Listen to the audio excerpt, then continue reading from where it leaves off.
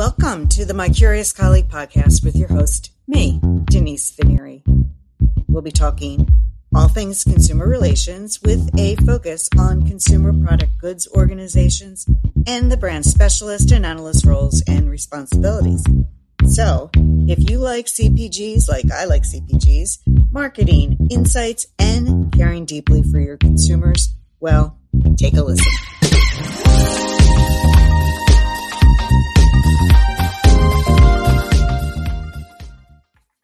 Hello, my curious colleagues. We have a bit of an exciting global episode for you. This week, my guests are my colleagues and leaders from both SOCAP Australia, yes, you heard correctly, SOCAP Australia, as well as SOCAP USA. And for many of you, you know that SOCAP stands for the Society of Consumer Affairs Professionals. We have a lot to get into, so let's get started. And welcome, everybody. Feel free to introduce yourselves when you speak. Okay, so invariably, when you're looking at global organizations of any kind, right, and comparing and contrasting, there's going to be some similarities and some differences. Let's start there, panel. Feel free to introduce yourself. So let's take a minute and acknowledge some of the differences in the membership. Oh, thanks, Denise. I'm Fiona Brown, the CEO of SOCAP Australia, and thanks so much for having us all here today. What a great opportunity. SOCAP Australia has almost 3,000 members, and our members are mainly within financial services, insurance, energy, utilities, transport, FMCG, and government agencies and ombudsman. We really focus on complaints handling and dispute resolution. We have so many synergies with our US counterparts, so many similar brands as well. I think maybe some of the subtle differences, because I think we are so aligned, but some of the subtle differences probably stem from our different countries' legislation systems. We have a system where, in terms of our consumer laws, we have many state and federal laws, and we do work through to some fair trading and ombudsman systems, which might be slightly different to the way the US operates as well. Thanks, Denise. I'm Marie Shubin. I'm the CEO of SOCAP USA. It's really exciting to be here with John and with Fiona because we have a lot of things that are in common for our organizations and some differences, of course, as well. Fiona has identified a few of the differences. One difference, I think, in the U.S. that she did not touch on is that the majority of the members in the SOCAP USA are from product manufacturing companies, service companies, car manufacturers, and so forth. A lot of our origin came from that consumer products background. We started out before there was any kind of legislation for consumer affairs, and we were just an organization that was trying to help companies do the right thing when a consumer had a complaint. So a lot of our origin came from that manufacturing and automotive space. Over the years, we've evolved and we've gotten much more into other things like finances and healthcare and some of the other things. But one of our basic differences, I think, is just the origin coming out of the consumer product space. How about similarities between the two organizations? So many similarities. And that's really lovely, and so many opportunities to collaborate, which we're doing so much of this year as well. Definitely the biggest similarity is the passion of our membership around service for fair and effective outcomes for members. All of our SOCAP members, no matter where their footprint is around making sure that the customer interaction that they're having with that organisation is a good one. So how do we help our members with supporting that service interaction? How do we help our members when that service interaction is in terms of complaint or a dispute? and really looking after those key areas of fairness, looking after consumers who might be having areas of vulnerability. And I think that's some of the things that we do have very closely aligned, making sure that our members are working to best practice around communications, around adhering to laws. And of course, one of the other great things that we do is really have great networking opportunities so that we can really collaborate amongst our membership as well. And I'd like to add to that as well that I think one of our biggest similarities in our organizations, besides the passion, is that we are organizations that strive to educate our members. Both of our associations have strong programs on training and development at all levels, from the first level frontline agent up to the most senior executive in the consumer affairs space. We offer training and programming for all of those, and we use the other thing is that we use the latest technologies. We try to make available to our members the most available technology so that they can serve their consumers most effectively. Over the years, the industry has evolved. It's from letter writing and phones to all kinds of other electronic media, social media, chat, texting, etc. And our organizations have provided training on how best to approach those kinds of resolutions and how best to communicate to consumers within those mediums.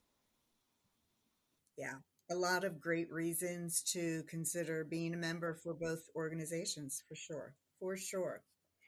So, one of the things that Australia's got on the docket for this month is celebrating World Consumer Rights Day. So, anyone can start this one. Would you like to tell us about the World Consumer Rights Day a bit? Sure, Denise. This is John Cox. I'm the 2022 chair for SOCAP in the U.S. Happy to be here, and thanks for having us. This is a great opportunity for us to collaborate here as two organizations striving to make our professional lives much better. So the World Consumer Rights Day started here in the U.S. as the Consumer Bill of Rights back in the era with President Kennedy. And it started with 4 rights, and later on down the line, they added 4 more. So we've got a total of 8 consumer rights at this point. Fiona, can you build on that at all and kind of where it's gone or where it is now? Yeah, sure. Thank you. So each year, thanks so much, John. Each year, World Consumer Rights Day focuses on a particular theme of importance to consumers right around the world. Some of them in the past have been around sustainable consumers, tackling plastic, good phone service, those types of really important issues that make a difference to the everyday lives of consumers. And this year it is around fair digital finance, and it really is an opportunity for businesses to look at what fair digital finance means for the way they operate and provide services, and what that means for consumers who are more and more opting in some cases, to becoming far more digitised in their take-up of financial services. John, what's cooking in the U.S. that's some of concern right now, kind of building on what Fiona was mentioning? Yeah, sure. I think definitely there's a global concern for consumer data privacy, and I think Marie alluded to it a little bit earlier, how the U.S. Before we get on, how the U.S. doesn't have a national standard for consumer data privacy. But right now, CCPA is a big hot ticket here in the States. Making sure data privacy, personal information isn't stolen or reused for any type of fraudulent scheme. At SOCAP, we try to have speakers to help educate our members on data privacy best practices. We had a great event last fall specific to that. And one of the things that we've seen, I think, across a lot of companies here in the U.S. is that many companies have reduced the information that they're collecting and requiring in their email forms and their chat forms in order to sort of help minimize and really show the consumer that they're aligned with the privacy concerns that they have. Any other thoughts on this topic, Marie? One of the thoughts that I had about this too is that the pandemic rushed us into technologies that not all companies were quite ready for. And we did it under duress and in a crunch because the pandemic restricted in-person, face-to-face, and other methods. And it put a burden on an awful lot of retailers to develop means for customers to shop without being in the stores and to exchange goods without taking it back to the store, things like that, which put an awful lot of things into the digital space that perhaps were not quite ready to go there yet. And so companies have been forced to come up with solutions very quickly to manage the digital space for all sorts of things, not just the financial piece of it, but of course when you buy something, that's a financial transaction. But going beyond that to the whole notion of exchanges or returns or delivery services, all of those things that have become available in the digital space now have assumed that most people have access to digital devices, but not everybody does. In the States, there are still people who don't have smartphones. They don't have laptops and iPads and so forth. And as a result, we have found in the U.S. that we still have to keep all of the channels open, regardless of how advanced the technology seems to be pushing us. So most of the consumer affairs organizations that are our members still take paper mail. They still take phone calls. They still take email. They even take faxes. Even though it seems like the whole world is moving to text and chat and so forth, not everybody has that access. So we have to keep all of the channels open, and it's become very additive. This consumer affairs departments have had this additive climate. Every time a new channel is opened up, it adds to the existing ones. And because of disparity in what consumers have access to, we have to keep all of those channels open. And what that does for associations such as ours is it creates a constant need for training and retraining and rethinking how processes are made. Every change that you put in, whether it's a new technology or whether it's a refinement of an older process, requires changes to the people's training. It requires changes to process and to the technology itself. So we're always in a state of constant evolution. Anything to add, Fiona, in terms of like all this digital stuff going on that Marie outlined over on your end of the world, and how your organization can help address some of this? Pardon me, I didn't mean to talk over you. And how your organization can address some of this and support. Yeah, absolutely agree with everything that both John and Marie have said, that this world is changing, and yes, more and more things have been added on, and I think we did all get that push as a result of the pandemic. We know, though, that those who are already going through vulnerable circumstances throughout the pandemic, unfortunately, are becoming more vulnerable.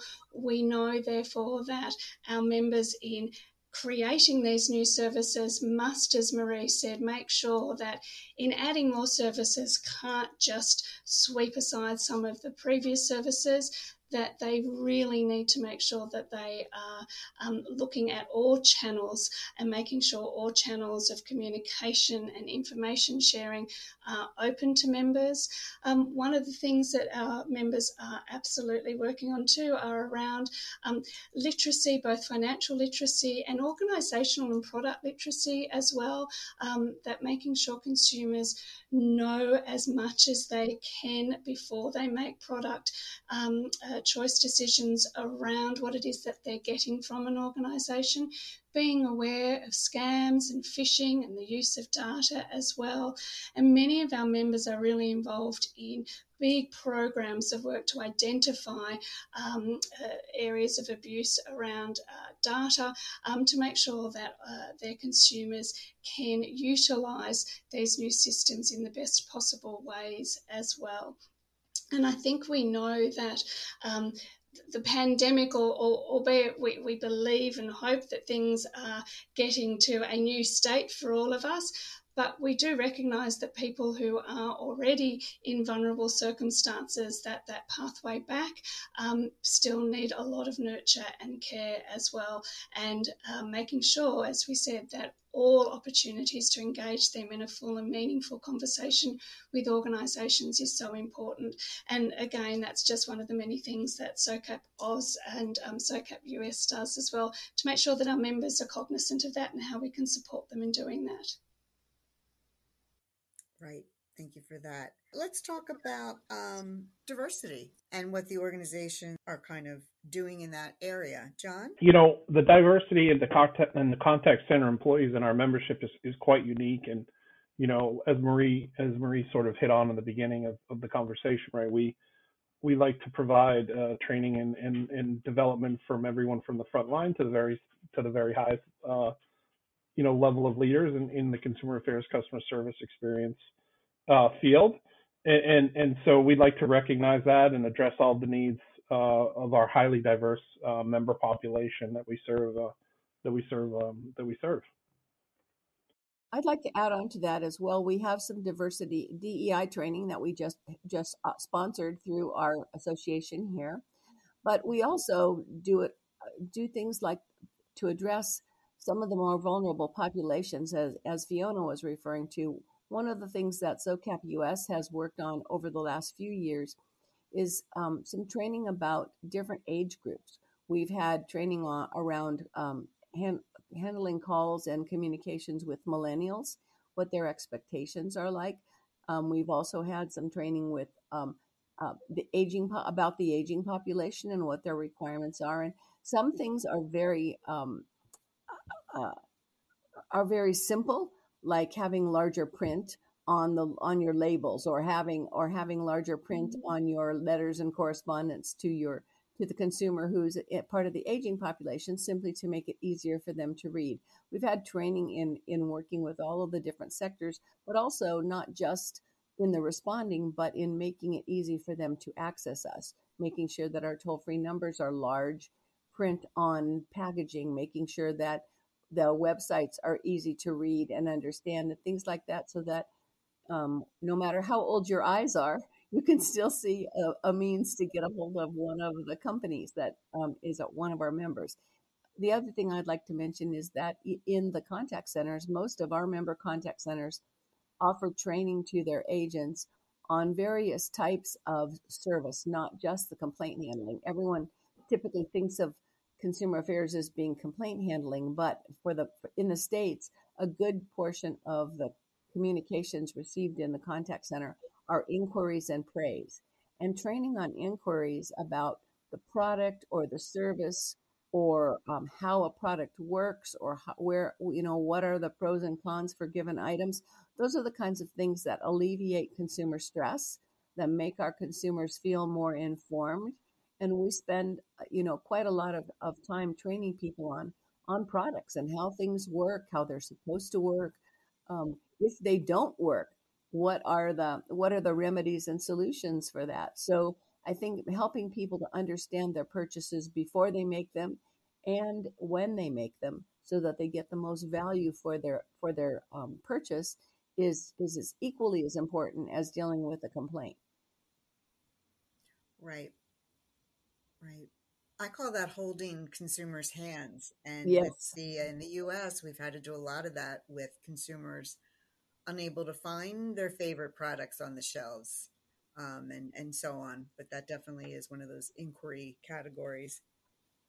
During the pandemic, that's a really good example, unable to find your products, because during the pandemic in the States, with the supply chain slowdowns, it's been very difficult for people to find the products that they typically buy and use. Mm-hmm. And I know that a couple of our food companies have been having to offer up different solutions. If you can't get X product, you have to use Y product, and that changes the recipe. So there's been a lot of cross training on that kind of event, but it's the kind of thing that we have to be prepared for. That was brought about by an unknown, the supply chain crisis, and those are the kinds of things that our organizations have had to step up and give training for. If you have those kinds of solutions, where will you get the training for it? And that's with organizations like ours. I was going to say, and look, and that just shows again so many of the similarities that both of our organisations are doing to support our members, and also the issues that our members are going through as well. Those supply chain issues very high on our agenda for our FMCG members, and how they coped with that, and how they coped with that with consumers, absolutely. And to the issue of diversity and inclusion, certainly that's a big area of focus for all of our membership around services inclusion, not only understanding the differences of the range of consumers, but how do we make sure we support them in a way that is meaningful for them, being able to identify needs, and providing the service that is absolutely right at the right time for those consumers. And also we provide service training around that, and also unconscious bias, which has been something that we've all spoken about for many years, but really what does that mean in terms of providing service as well. So there's a lot of great work that's being done across both organisations here to make sure that our members are really being able to focus on the specific needs of the consumer, no matter who they are, where they are, and what they're going through, so that we can really have those one-on-one, really important conversations that's needed at that point of call. Yeah.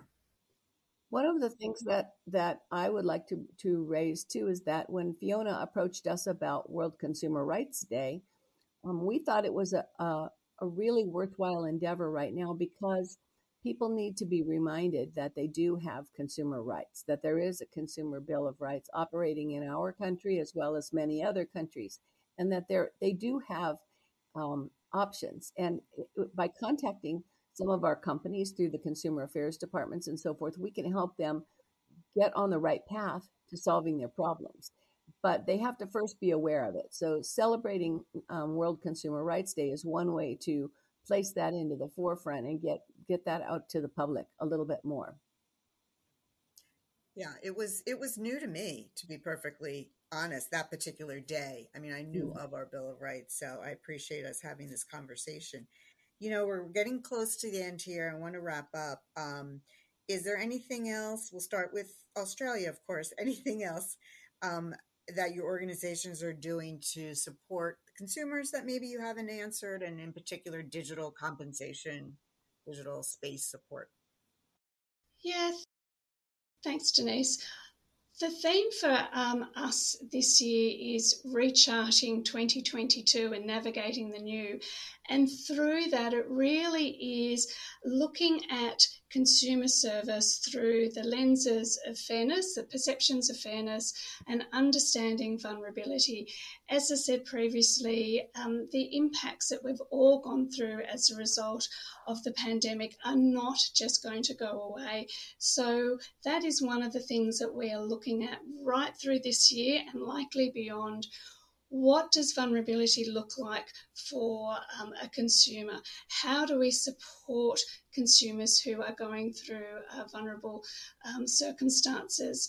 And deeper diving through that, how do we overlay and ensure fairness and the perceptions of fairness from the customer's point of view, from the organisation's point of view, are all overlaid as well, so that each person who is having those interactions are walking away with a service interaction that they are feeling good about, that they understand the approaches, and they understand every element of the service that they've had from that organisation. So there's definitely a lot of work that we'll be doing with our members around that perception of fairness. Mm-hmm.